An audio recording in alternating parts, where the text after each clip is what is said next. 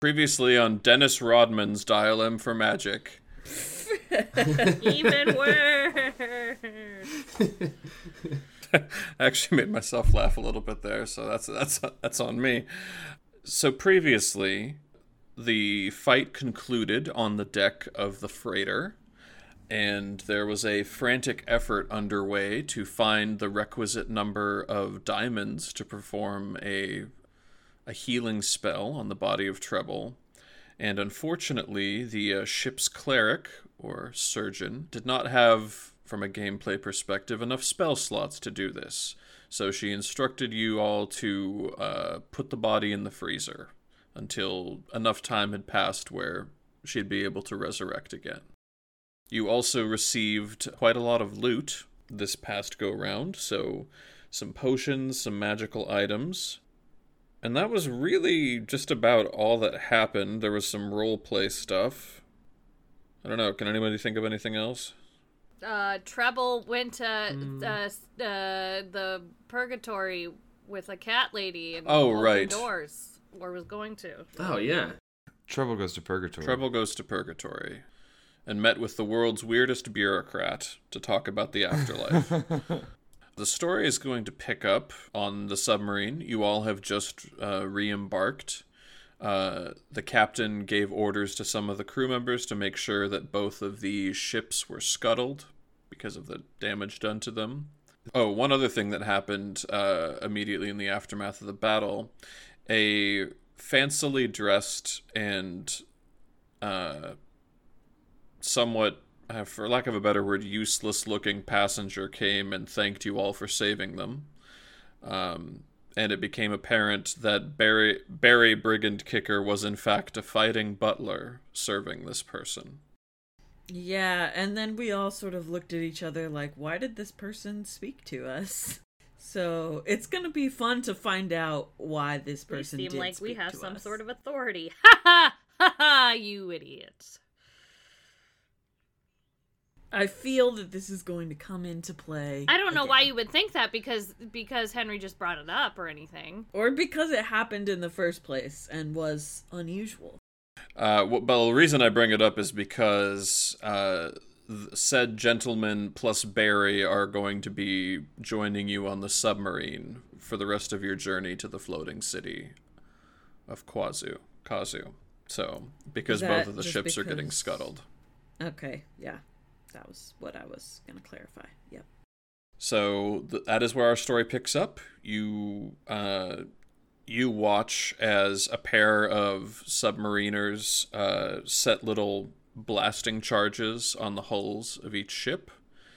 And you see little explosions, and then each of them slowly starts to submerge as they take on water.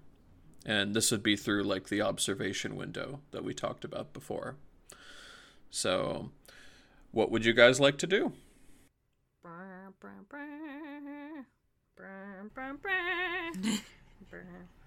Yeah, can we just have like a non-funeral?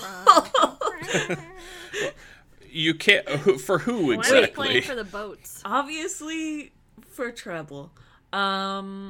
Listen, I currently have 1 hit point. And I would like to have more than that. So maybe I could go take a quick nap. Like a quick 8-hour nap. Like a quick 8-hour nap, and then I could have spells and 4 hit points. Would be great. For a second I thought you said I could have spells and 4 hit points. And I'm like, yeah, that's definitely your max HP. That sounds great. Glad to know that. Imagine. That just reminds me of like old school, like, it might have been 3.5 where wizards could have like at level 10 have like 7 hit points because they roll d4s. Is that a possibility? Can I go sleep real quick? Yes, you can. Okay. I feel like we all probably go to sleep. I would imagine that you all want to do that, so. You know what? I'm going to wait for you to tell me that I can mark off a long rest on my character sheet, just in case we get attacked again. I'm going to say that you all are able to take a long rest right now. Okay, so thank God. Do whatever you need to do to your character Nothing, sheets. I took no damage last time.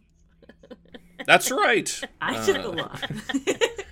I just took emotional damage, no physical damage. You did.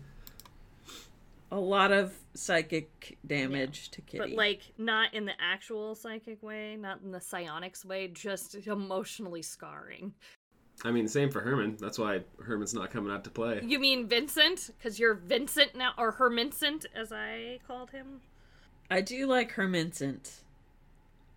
I like this Incredible Hulk sort of subplot we have now. How he, like, is like, I just Hulk now. No more Yeah. Bruce Banner. Bruce Banner Yep. weak. Herman weak. Vincent strong. And then you get to become Professor Hulk, and it'll be really Does cool. my death count as a long rest? Or Just having a little sleep up in heaven. just having a little slumber? Yeah, you die, and then you take a nap, and then you come back to life. It's fine. Yeah. I think that's how it works. Let me just check my notes on that. No, that's not how it works. Should I have you roll to see if you get frostbitten by being put in the freezer? No, that would be cruel and probably inaccurate. So let's just say... At least he's a bard who uses poetry, so in case his fingertips did freeze. Oh, that's useful. It'd be fine. No, yeah, that's true. Okay. So a long rest period passes. I should mention the captain ordered the submarine to get underway immediately. So yeah, get away from the ships we're scuttling in the middle of the ocean. Yeah, something like that. Good idea, Captain. Because of the losses that the crew took during the battle, the ship doesn't quite handle as well, and possibly due to the loss of the Locatha, people seem a little uncoordinated.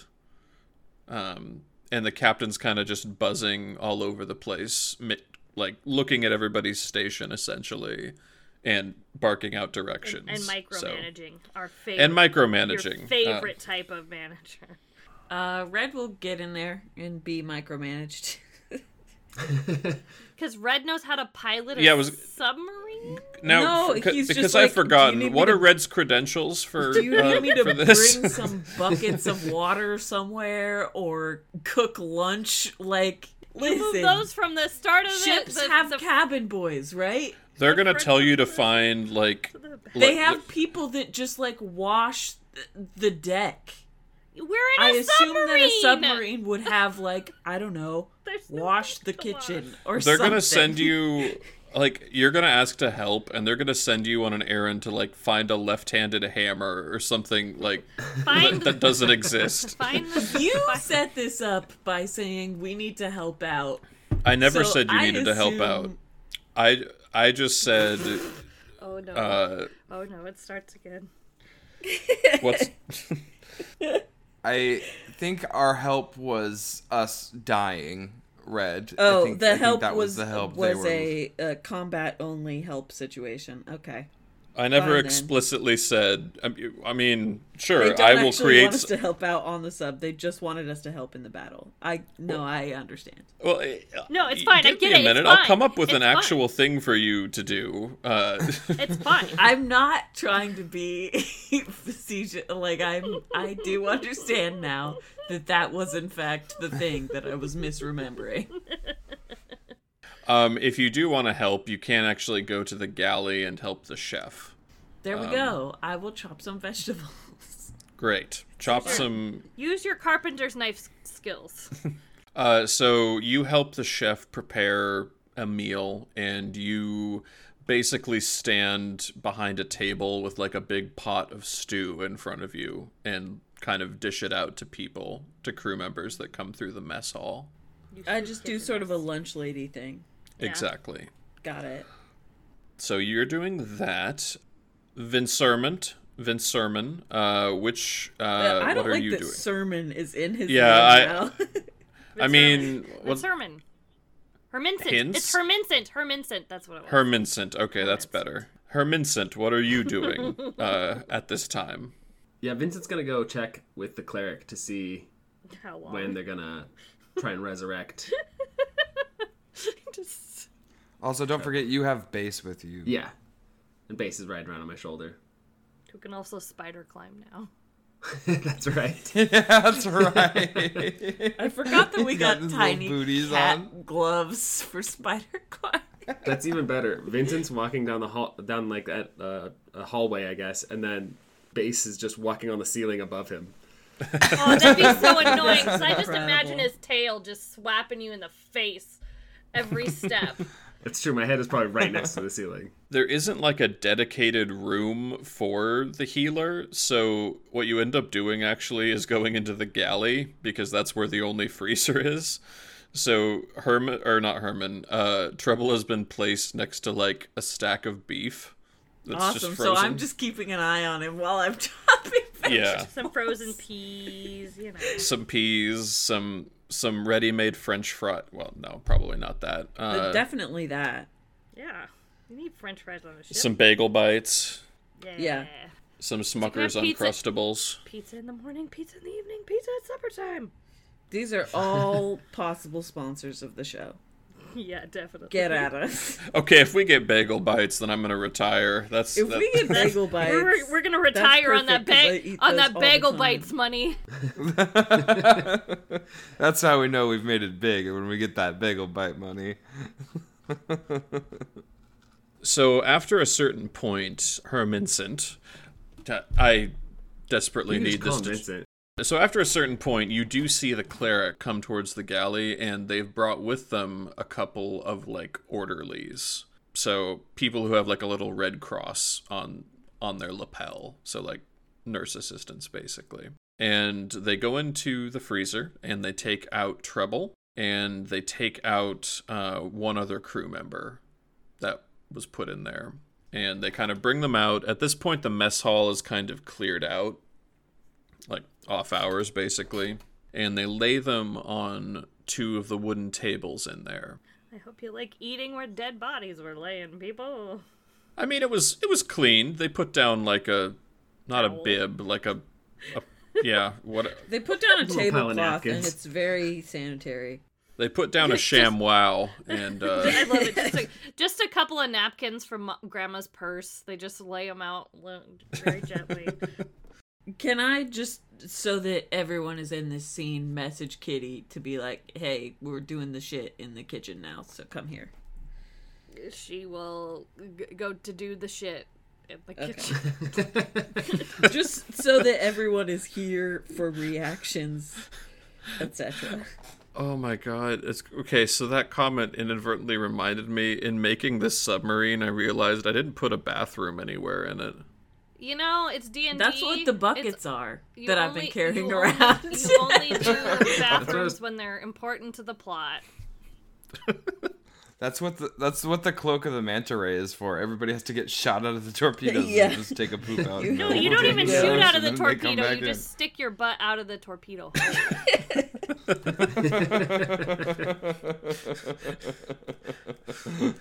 Well, that That's was pretty Quite funny. the visual. Yeah, that's a.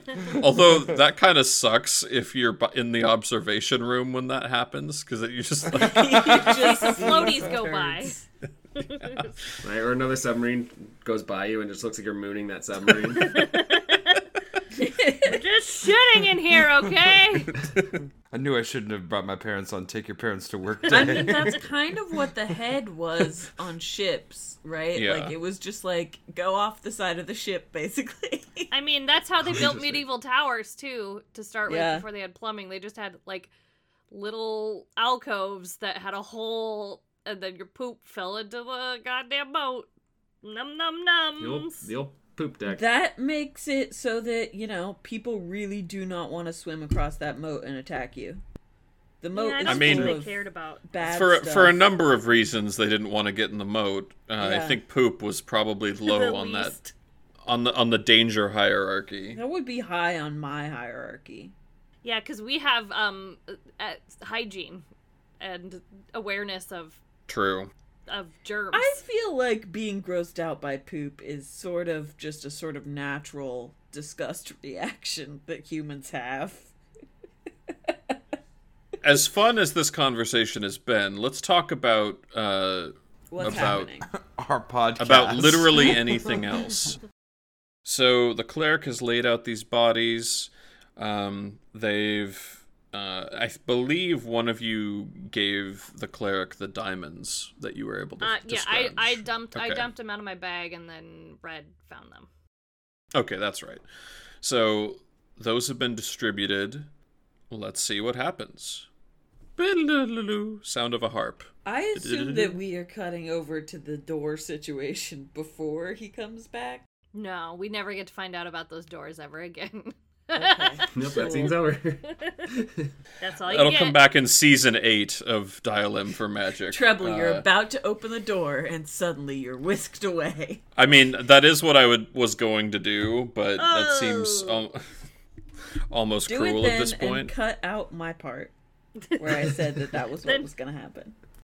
Well, here's what I'll say. So, Treble, this wispy apparition has directed you to that door for which you can find peace, or through which you can find peace. And you're able to get the door open just a crack before you feel like almost like hooks on your essence that are pulling you, whatever you want to call, like, your body right now, pulling you back. And you can see, like, your form basically getting pulled away from this door, away from the hallway, and it starts fading from your view. As I'm being pulled away, is the wisp of smoke, can they see me being pulled away? They can, and in fact, they wave to you. Is there like a check that you can I make start to try wave. to have peeked in the door a little bit? Well, I was gonna say, you do get the strong smell of jasmine when you open that door. Okay, for a second my brain went jazz men, like men who play jazz. And I'm like, yep, that's Treble's heaven. He just That gets to is hang out with a Treble's bunch heaven. of smoking, drinking Treble, like jazz men. Yeah. Louis Armstrong, you're here. And you're here? And you're here? So as I'm being yanked back, I wave back at the wisp of smoke, but like just before the last second, I turn it into the finger and I flip him off. That's how I like Oh, get yanked why? back. Why? Go ahead and roll religion. Ooh, that's pretty good. That's a 17. You do see something, but you only see it after you make the very rude gesture. In this hallway, obviously, as I mentioned, there are a number of doors.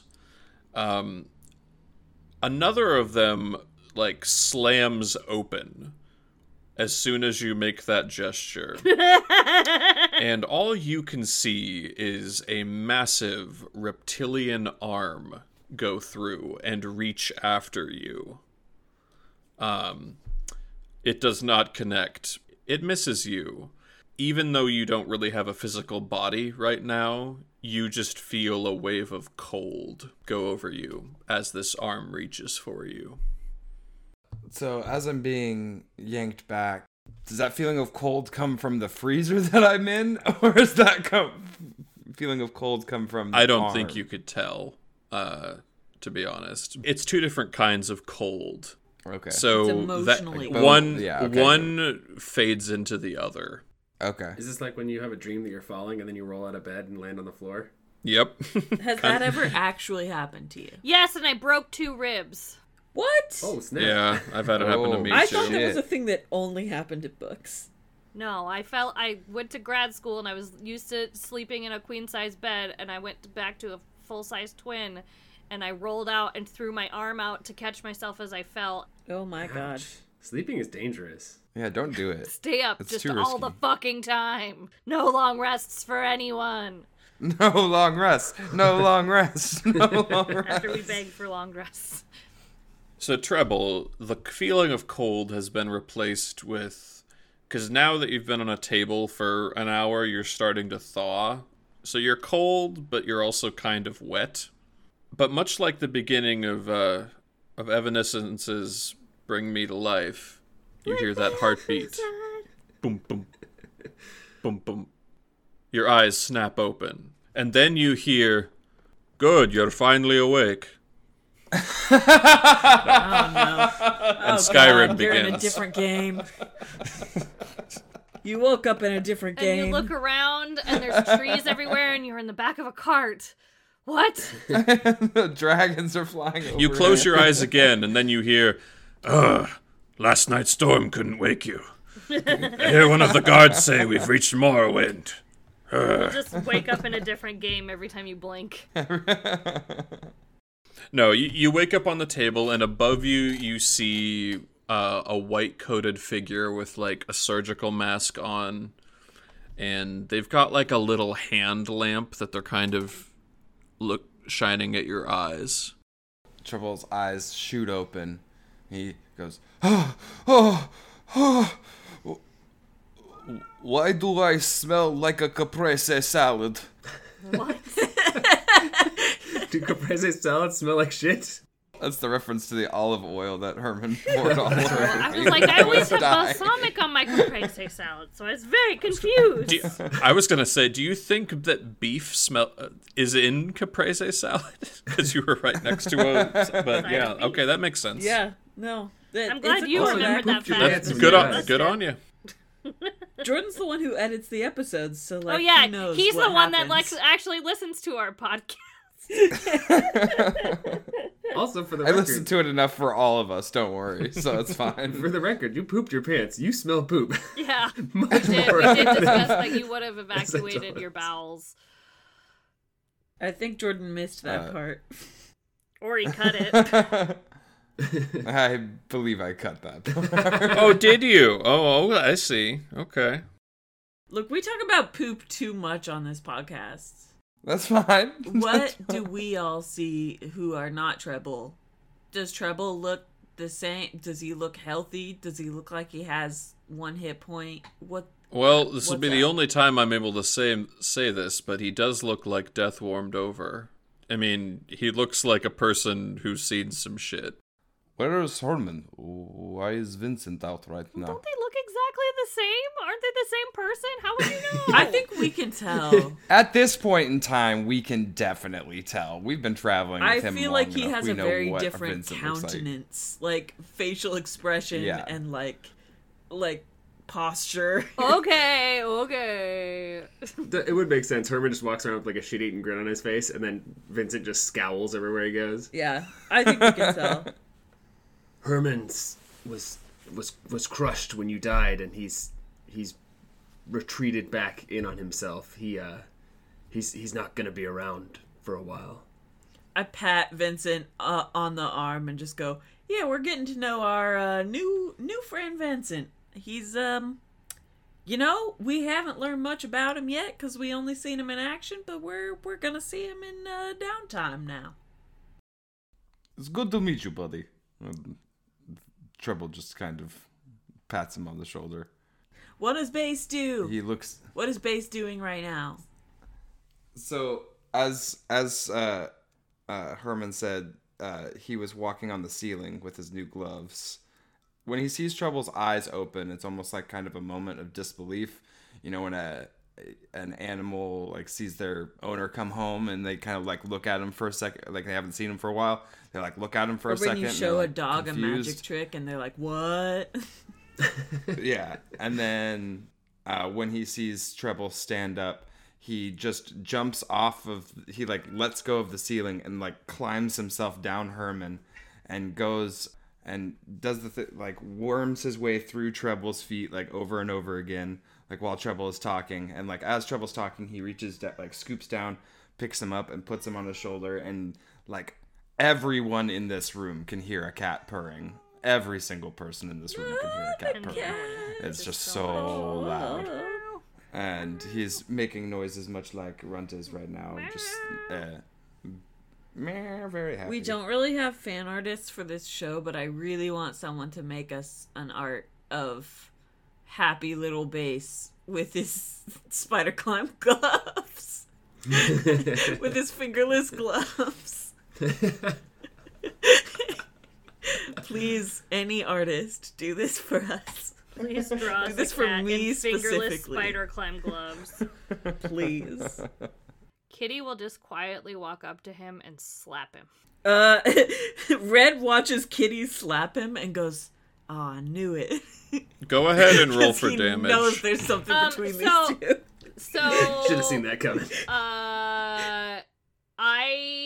An unarmed strike is 1 plus your strength modifier. My strength modifier is -1, so it does literally no damage. 0 damage. Don't you get something extra for your claws? I don't have my claws out. Ah, okay. I would in my mind, it's like, toe bean slap. It's a soft little paw smack, like my it's not sad soft. little declawed cat gives me. Jordan, I don't remember offhand. Do you have to roll for how many HP you come back with? No, you come back with 1. Well, that's why I guess that's good for you. That's the only reason I slapped him, is because I was like, I could claw him, but that would actually do damage. I mean, to be honest, that would be really funny to Just kill him again, have him fail the death saves again, and go right back. It's like the spiritual the thing in the room with all the doors. Be like, oh fuck! I'm sorry. Just like 5 minutes later, I come back. Oops. Like, hey, bud. Hey, Well. Too soon. Look who came back. Do you won't even- respond to this slap at all? She won't even say anything. She'll just slap him and then leave. I can't say that I didn't deserve that, but wait, no. Why did I deserve that? That's fucking shit. I just died. Why are you fucking hitting me? She'll just walk. She's walking out. She's like, "You actually died over a day ago, so I've had time to be angry at you this whole time." Red leans in to Treble, sort of like as if he's whispering, but definitely is not, and goes, "I think she has a lot of emotions about your death. She might be into you." I have a passive perception of 20. Don't worry. I reach over and I punch Red in the arm. For how much damage? Roll for damage. I'm at full now. I can take it. Baby, I can take it now. 2 damage. I take it. Red, go ahead and roll perception. Oh, goodness. Oh, good gracious. Oh, good golly, oh, good gracious. Oh, no. Oh, boy. That's an 8. Oh, for fuck's sake. Okay. 8 well, is not never the mind. worst. If it's something obvious, I could notice it with an 8. Hold on, I'm gonna grind my teeth, and I don't want it on the audio, so I'm gonna mute for a second. Red is not a very wise man, and that's simply how it is. Perception is a wisdom skill. Or understand, or very attentive to the world around him. Yeah, he doesn't know a lot. Okay, I'm done now. Actually, I guess all of you would notice this. In addition to the cleric and her assistants, there's one other person in the room. And it's not someone that you've seen before or seen around the ship, but there is a rather thin and dressed in a very, old-fashioned suit, Furbolg, who is sitting and drinking a cup of tea from a saucer and looking at all of you. And we've never seen this guy before? Correct. When did he come in? We've never noticed a huge Furbolg just sipping tea in the corner. Did he know. come in during the resurrection process while we were distracted or something? Probably. You don't know. Who knows? Okay. You weren't paying attention, small boy. I do have a passive Boy! perception. Boy! It's... Okay, my passive perception is only 11. I don't know shit. Boy! I'm sorry, I used to play a rogue, and I had a passive perception of 20. It's great. I feel it's awesome. very sad now. Well, times have changed, kid. Boy. So roll better. I look over at this guy, and I'm like, hey, when'd you get here? Yep, yes you do. Because I need to know. Yeah, you Well, I'm do. glad that we had that line of dialogue. Listen, I don't know when he got here, and I need to know.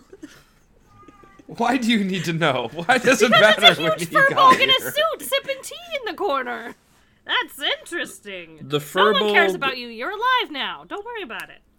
The Furbolg takes a sip of the tea and puts the cup in the saucer. And from a little pocket on their waistcoat, they take out a pair of little crystalline spectacles and place them gently on the bridge of their nose. and then they look directly into your eyes, Red, and say, "Well, I've always been here. For you." What? Were you invisible before, or what?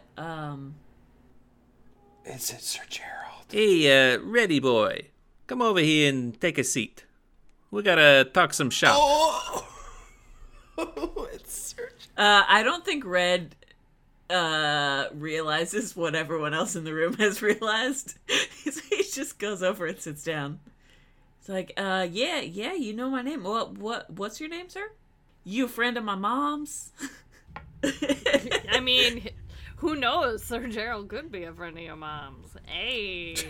That's the joke I thought about making and then didn't. Oh, boy. That's what I do, baby. That's what I'm here for. Yeah, I'm the plumber from... I'm here to deliver your big sausage pizza. Oh, no. I'm also the milkman. Because that's a job that people still... Okay. Gotta gather myself a little bit here. Looky here, Reddy boy. You've said you're talking mad shit for someone within smiting distance. And let's be real. And he pulls out a little notebook, and then he turns it around and slides it across the table to you, Red. And you realize that it's a written record of every prayer you've made. Oh, God, he's like Santa Claus. He sees you when you're sleeping. Looky here, Reddy boy. I don't get much service out here in, the ocean. So it took me a little bit to manifest over here. But now that I'm here, let me tell you, I'm quite cross. Is with Kitty in the room? I'm like at the doorway. I thought all of you were in the room. I just walked away from trouble. I'm just like, fuck. Red looks over at Kitty with a look of like, help. Help, I need an adult.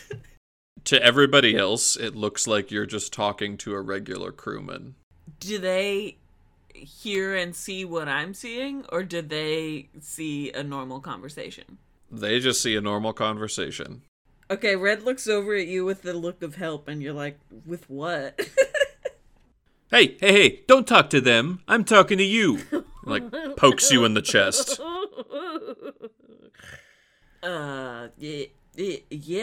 Yes. Now looky here, asshole. You called me. You called me some very hurtful things. I'm very sorry about that, mister. Won't do that again. You're right, you won't. Because if you do it again, I'm cutting you off. That is a fair assessment. He's like trying to think of all the big words he could think of. Don't think that just because I'm not as powerful as some of those other fave fucks that that I can't do things, because I can absolutely do things. And you gotta be careful. I can always find another acolyte. I mean, I only get to try and find a new one once per month because of my restrictions and all. But that's not the point. If you keep this up at the start of the next fiscal month, oh boy, you'll be in a world of hurt. Wait, don't you forget it. Sir, what the restrictions? Is this like a corporate situation? It's a little complicated for someone like you to understand. Just believe me when I say, if I wanted you to suffer, I would absolutely do it. I have a question for you, Dan, about Red.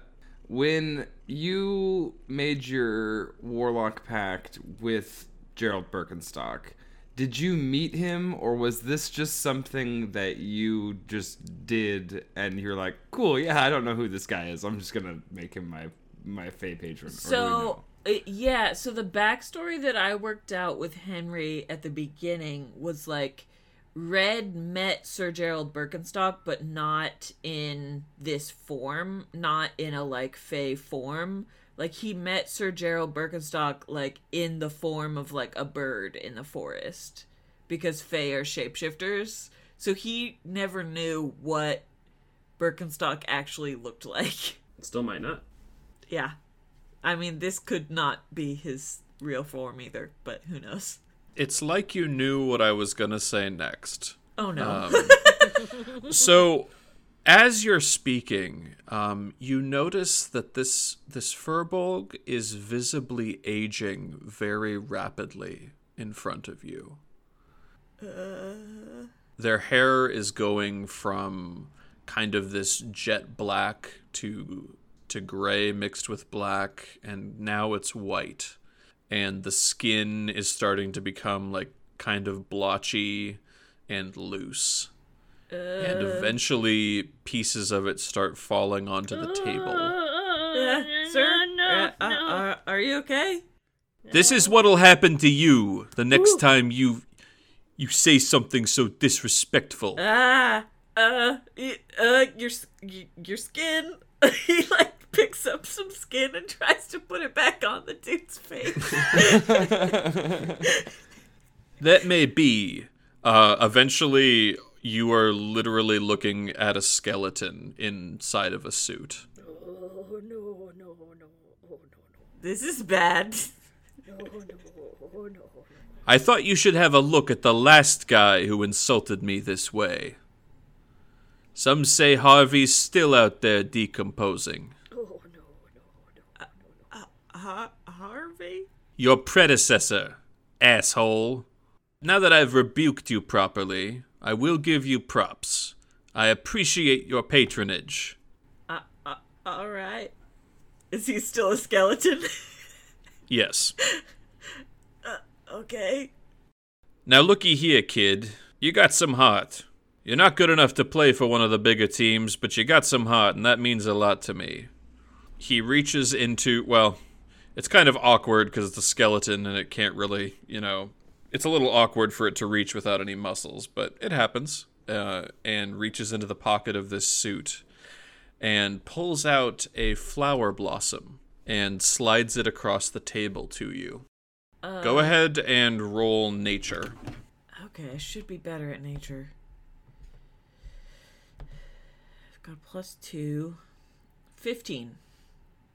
Okay, so you recognize this as being a rare flower from the region of the Grimwald that you were in.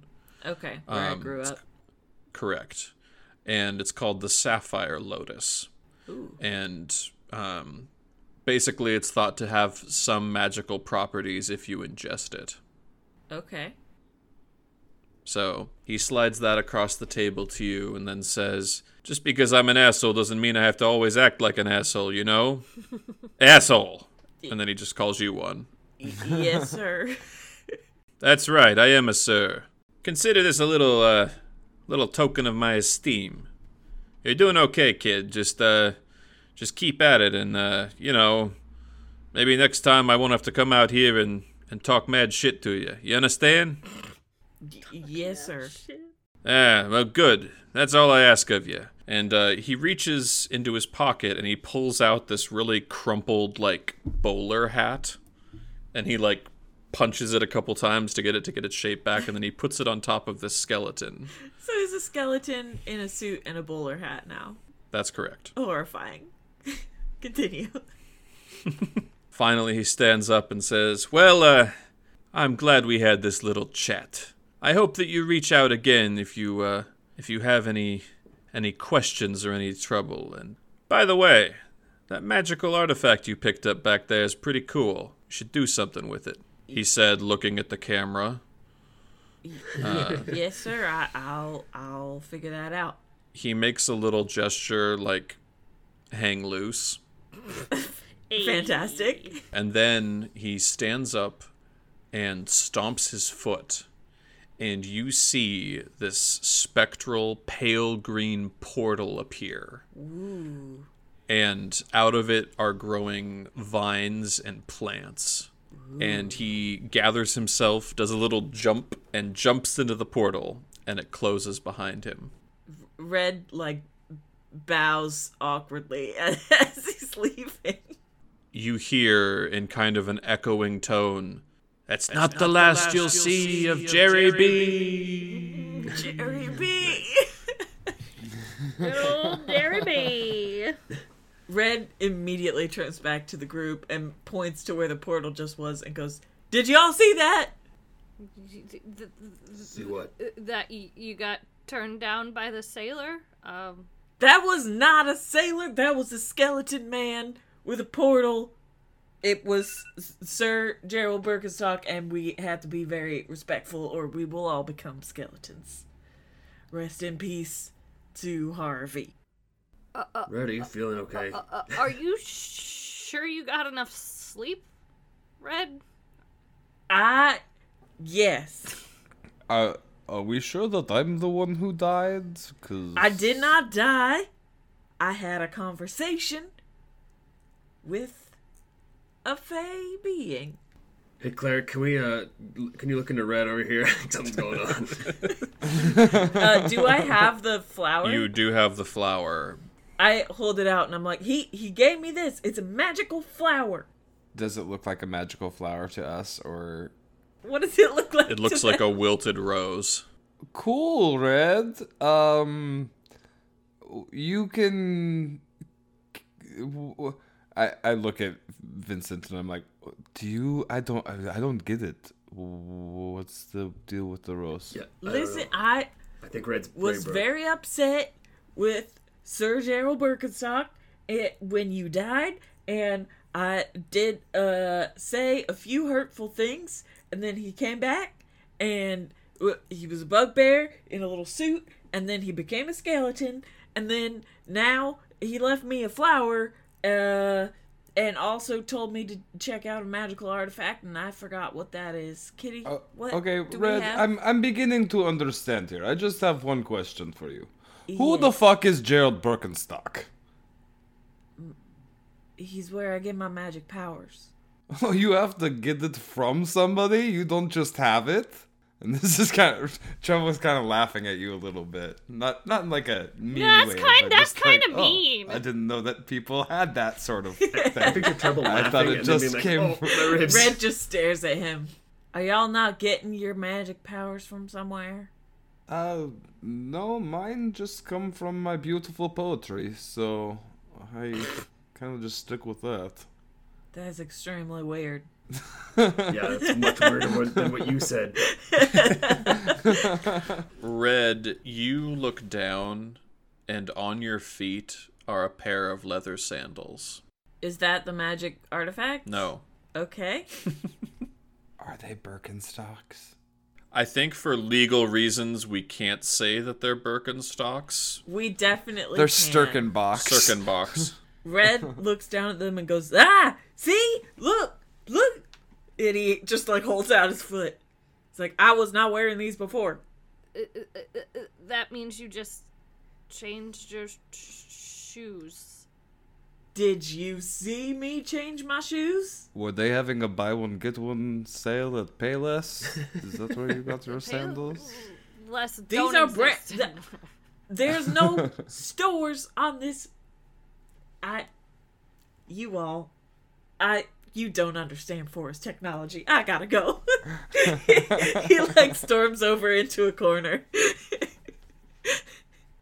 Red pouts for a second and then looks at Kitty and goes, "So what all magical things do we have? Can we go take a look at all of our stuff? Because it seems like some of my stuff has been transforming and there could be clues." There's clues in the magic things. Okay. And she will lead the way back to our closet that we have been given. Okay, awesome. And she'll just start pulling. She pulls out her magic grappling hook. She pulls out a ring of swimming, an oil of slipperiness, a glass of restorative ointment, puts down her bag of tricks, a ring of jumping, cantrip scroll, filter of love, spell scroll, decanter of endless water, potion of supreme healing, potion of speed, +1 crossbow, pearl of power, the gloves. I take out the pearl of power that I have and the necklace of prayer beads. Oh, you mean And this just- thing? does And then anything she pulls look out like the it's- red box that she took from the old guy's house. Does anything else look like it's glowing with a particular sort of plot resonance? Got any plot residue on it? We're looking for some plot residue. On the subject, yeah, I mean, the book that goes with the phone. Oh, yeah. Herman's got that. Fuck. Did we ever actually look at the book? Nope. We are terrible. The last thing Herman's gonna do is read a book. Well, maybe Vincent will read a book. Vincent, could I have the book, please? Yeah, sure. I hand you the book. Great. Henry had to send my literal, warlock patron over to be like, hey, look at the things you got in episode 1. Hey, Henry. Yes? Do my new Birkenstocks do anything? They remind you to not take your patron's name in vain. They do, but I'm not going to tell you what yet. Okay. I'll find out.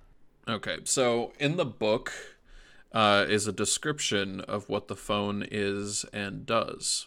The phone, as described, they call it a temporal conduit, wherein by inputting the correct kind of energy, you can go to a predetermined place and time. And depending on what fuel you give the phone, it can transport greater, or basically more or fewer people forwards and backwards in time.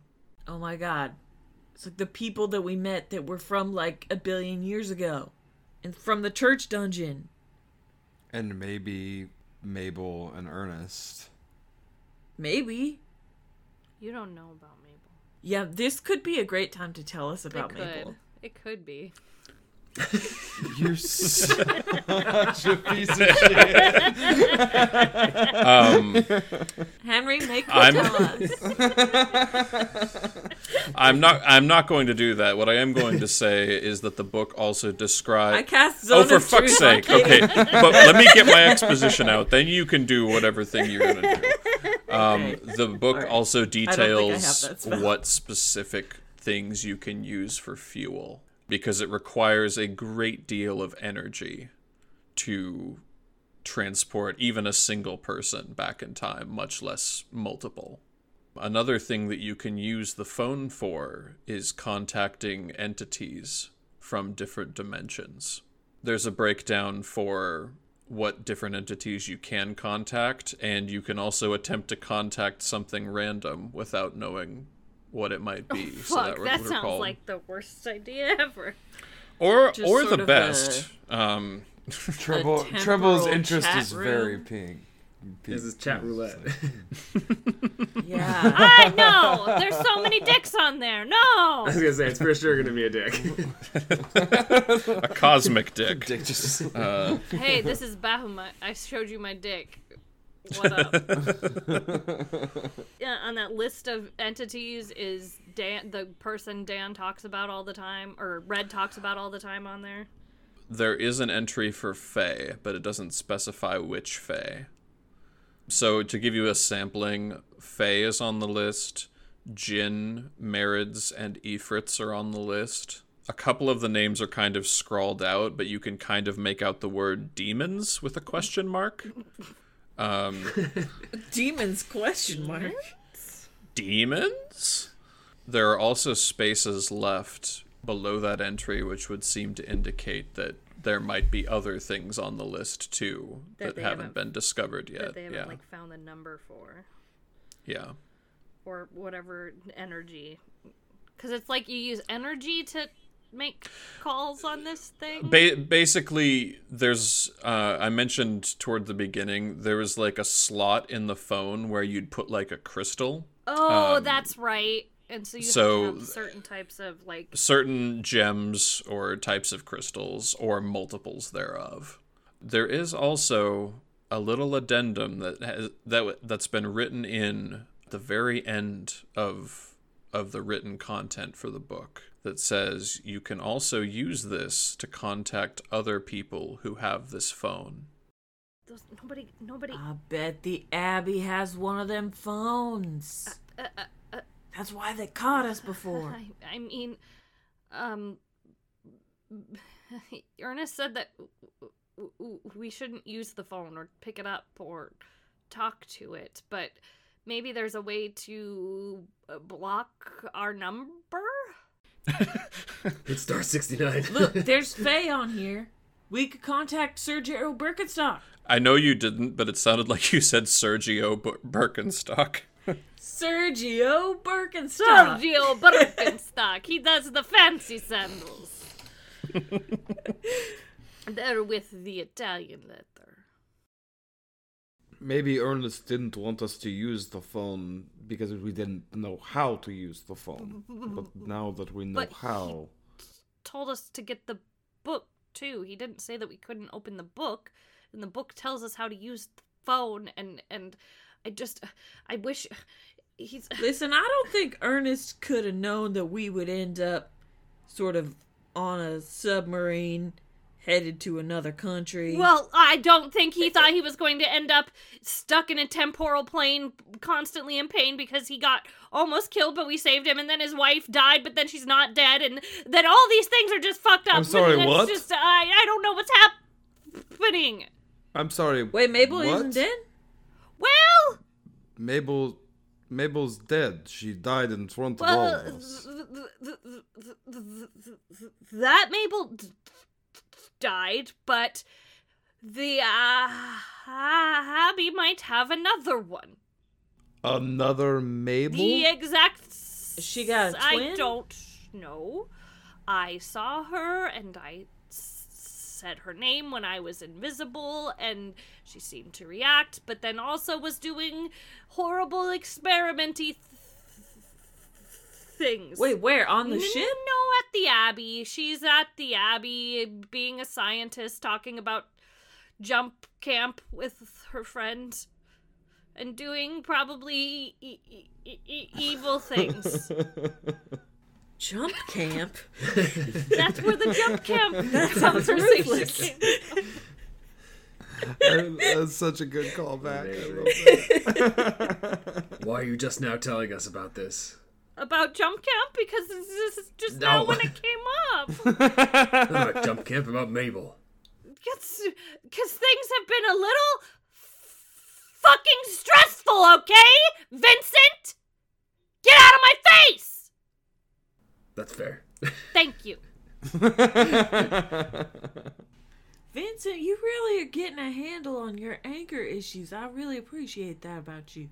Yeah, it was really hard before because I was just bottled up, and then I would come out, and it was just pure rage. But now I have some time to sit in it, process things a little bit. I mean, I'm still angry, don't get me wrong, but... That's great, man. One step at a time. Hey, listen, what the fuck, though, with Mabel? I don't know. She seemed like she was a scientist there. She looked like Mabel, and she reacted to the name, but she was also a scientist. She was down there working on something in that horrible basement where other horrible things were happening. So I don't know. What if that could what be if Mabel. That could not took be Mabel Mabel. out of the past That's what with I a was time thinking. thing. Or They have a phone. Maybe We know that Mabel we can and do that. Ernest were from the past, and they came forward to stop what's ever happening now. I don't know. I don't know. But we have to have some kind of gems or crystals to power this, and it's... I don't know. He had to have given it to us. If he's from the past, he had to have given it to us for a reason. He gave you the phone, and he gave Herman the book. Well, he just told us to get those and get them out because I think this is just my... Before, as a journalist, I've been looking into a lot of the floating cities and a lot of the politics around the floating cities and things that have gone on with them, and they were going to take Ernest to force him to work on them, and he didn't want to do it, and then the day after that they were going to force him to do it is when, or the evening of that, everything went down. So I think since, I mean, we're going to floating cities, it might all be tied to that, and whatever the Abbey is doing in Bastalone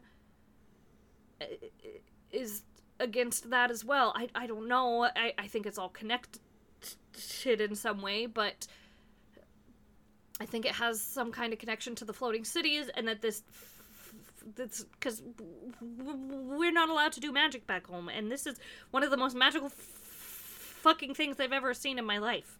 Red just puts a hand on Kitty's shoulder and goes, "Listen, I know that Ernest may not have intended for things to go the way they've gone, and maybe he didn't intend for us to use this phone, but Sir Gerald Birkenstock said that this magical item would help us, and I trust him implicitly, because if I don't, he will turn me into a skeleton." Kitty will just like That was the threat. pat Red's hand and be like, "Cool, I guess. I don't know. I don't know why we're the ones put into this.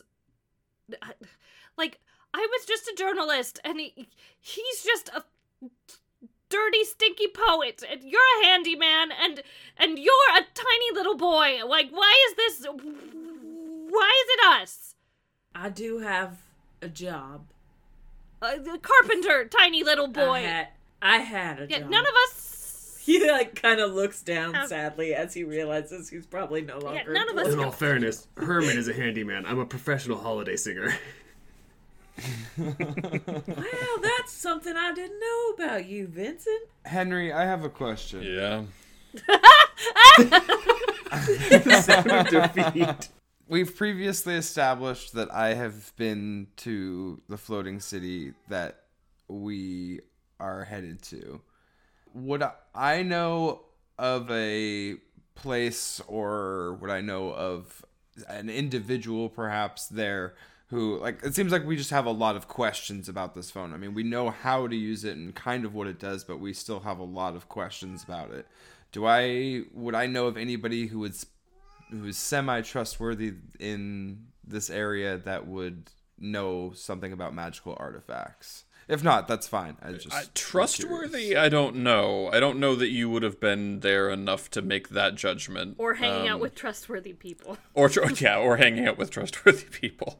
But you would know that because of the city's proximity to both Ransheim and Kebra, and both of those nations being more magic friendly, there's a lot more magic shops and people who specialize in different fields of magic that live in this city in various places. So you could probably find, if not somebody trustworthy, at least somebody knowledgeable. So I say while we're in this city, we take advantage of being outside of Bastalone. Why don't we take it to somebody who might know more information about it? We can get our questions answered, because... Yes? You have questions about this? What questions do you have? It seems like we've answered all.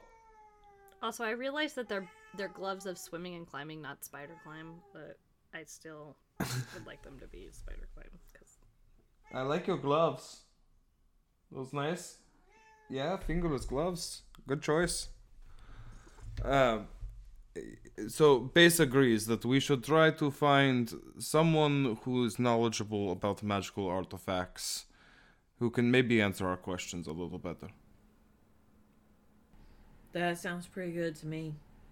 Seems reasonable. Frankly, if you get your magic from poems and I get mine from a dear fae entity called Sir Gerald Birkenstock, neither of us know that much about magic. Yes, that is true.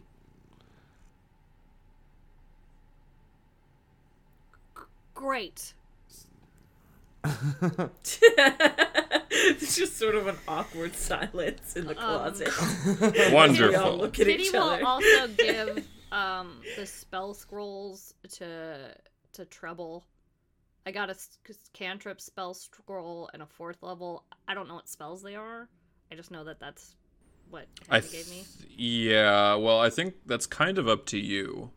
So they'll be up to treble now. So here Okay. you go. Oh yeah, Trouble, you should probably also take this so you stop dying all the time. And I hand Trouble the potion of vitality that I had. I take all of these gifts and say, yeah, I definitely don't want to die again, so we'll take these. He puts it in his pocket. While we are looking at our magic items, can I do any more investigation of this flower I've been given, or just like knowledge check? Do I know what this will do for me? Am I supposed to eat it? I like that. That's the first thing you think. I've been given a magic flower. Am I supposed he said to if ingested. Oh, I didn't. So, like, am I supposed to just eat it, or like make it into tea, or like? You can do. And what will it do? Typically, people would just eat it, but you can make it into tea if you want. It shouldn't change. Okay. Shouldn't change anything. You should probably just grind it up and smoke it. Yeah. Do I know what it'll Just do? try it out and sniff it. So, from a gameplay perspective, you all are going to level up at the end of this session. So, this, for gameplay purposes, this would allow you to get your stats change if you want it. Oh, awesome. Okay, thank you. And that, friends, is how you do DM stuff. Woo! Magic flowers that give me strength and slightly less dexterity. Because I'm just going to switch those two stats. So, do you eat it right now? Yeah. It's going to give you Why not? one other thing as well. Spirit candy. So, well, Just you eat it and suddenly Joe Rogan sounds really, he makes a lot of sense. No, basically, so you eat it and you do enter kind of a vision state where you're just surrounded by all of these wafting plumes of smoke. And you hear Gerald's voice speak to you through the smoke, and he says, "Hey, asshole, listen up. I packed something extra into this flower." He goes on to explain that once per day, or once per long rest, you can activate what's called the Shield of Thorns, which allows tiny rose bush-like thorns to sprout from your body. And Oh my it will God. increase your AC by +1 for Oh my God, I'm going to look so sick. for a 10-minute period. That's incredible.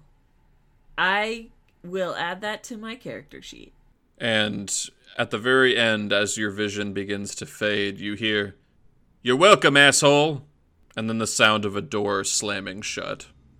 Okay, awesome. What did my friends see while I went on this vision journey with them in the closet? Roll a d20. Me? No, the other Dan. I wasn't sure if you were asking me or other people. No, Yeah, you. no, we're sorry. asking the other Dan. Did you? Yeah, the other Dan. That's a 9. So they would have seen you dancing with yourself. Cool. Is that a roll to see how embarrassing the action was? It was a You roll to see see me what gobble- variety of dance you you see do. me gobble up a flower and then start dancing with myself in the corner of a closet. I look at Vincent, I'm like, I've done a lot of shit in my life, and I have never done anything like that. I don't understand. Red brought drugs but didn't give any to us? Selfish. Yeah, that's kind of fucked up, Red. That's kind of fucked up. I hear nothing. You know, Vincent, Herman, I don't think would like drugs in his body, so... Well, good thing Herman's not here right now. Fun fact, Vincent likes drugs.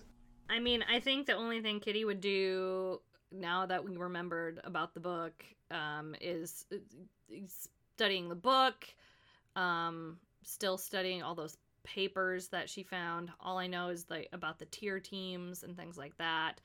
Just kind of, just on the off time, she's like staying away from everybody. She's still like super flipped out about everything that happened. So she's just like, I'm just going to study all this, take some notes so that we don't feel so super unprepared when we start asking questions around people. Vincent's gonna read a bunch of books on anger management. On the ship. Yeah. He's never got to read before. They were all given to the Locatha, but because the Locatha is dead, Yeah. they're just like, here, This do you is want the these Locatha's books? personal library. And Treble's going to be working out with extended vigor. He's going to be asking Vincent for help on his like technique and how to. He's gonna Ironically, try and Herman bulk knows about working out, but Vincent just wants to read. Right. Vincent's just super nerdy. Red is gonna really focus internally on like his magic and trying to evolve it to be something where he can be more like healing and protecting, because he's really worried about Treble now that Treble has died.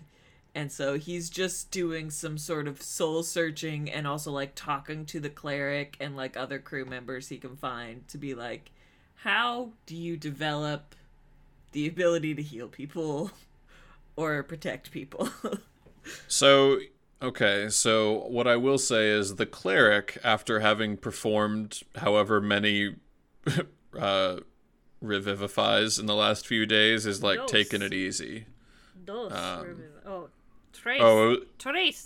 More. Well, it was more than that because they revived people before the few on the deck and before the Damn. few in the freezer. So Damn. they're doing a Dr. House level of medical work, maybe without the questionable medical ethics, but that's neither here nor there.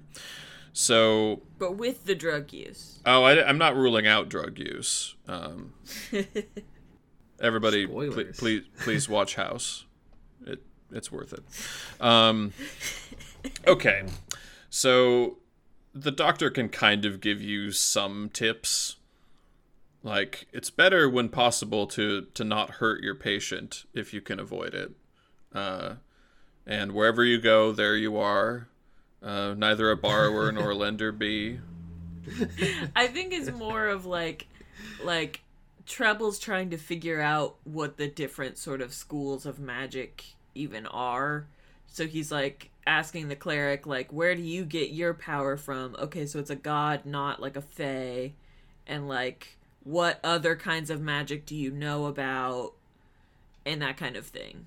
As he's like hoping to, develop some new abilities. So the cleric pulls up her sleeve, and you actually see a tattoo of a vulture-headed deity with spread wings, and there's kind of light shooting out from behind it.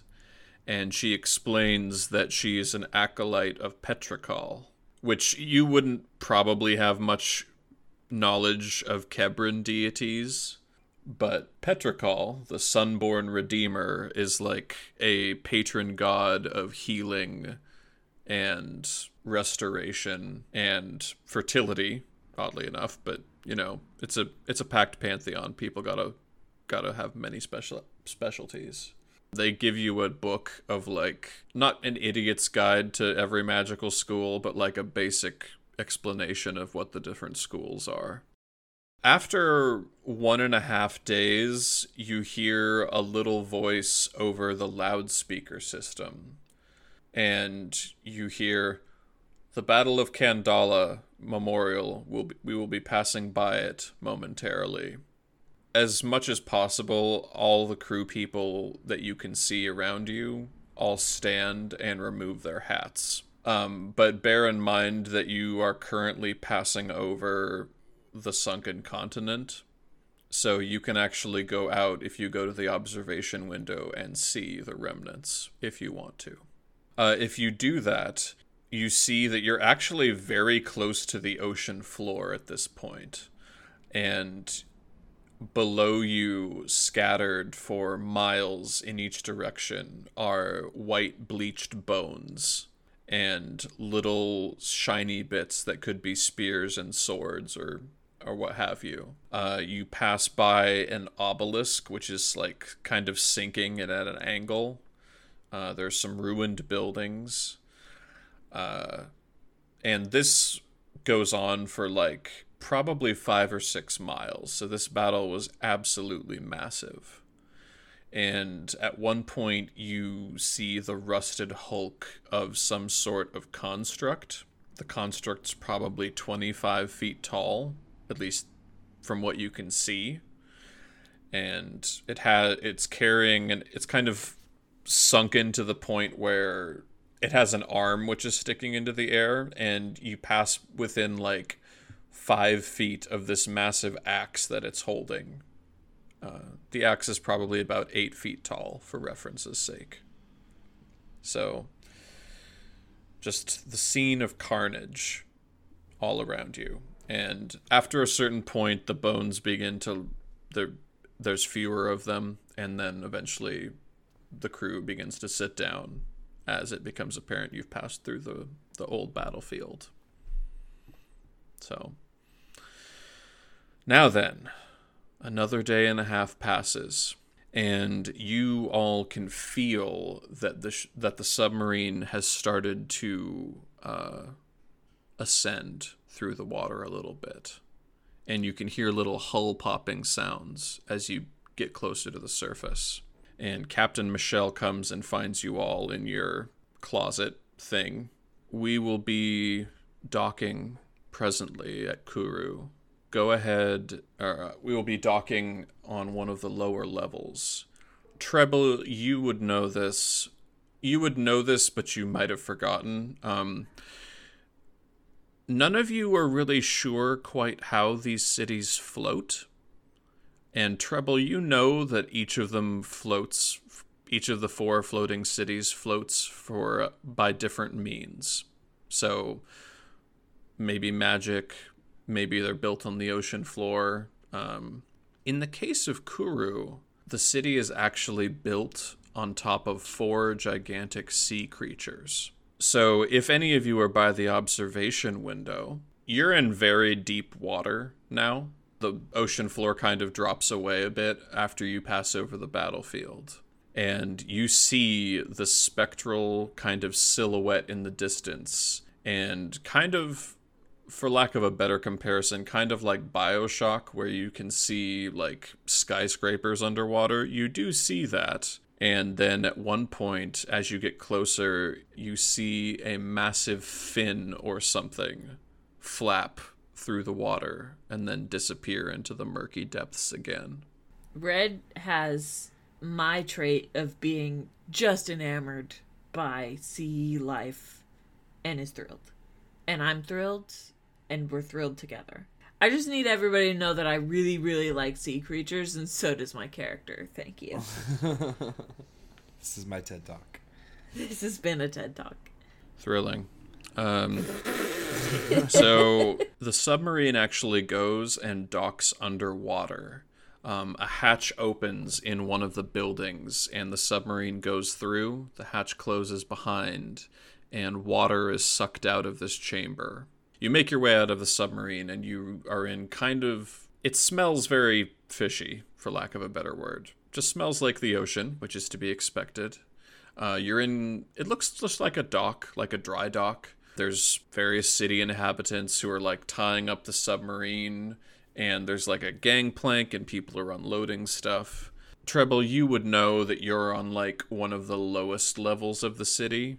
The city extends vertically quite far above the surface, but there's also quite a large portion of it that's underwater. So you're at one of those, an area where commerce would typically happen, and people like tritons and other seagoing creatures would kind of come in through this lower entrance.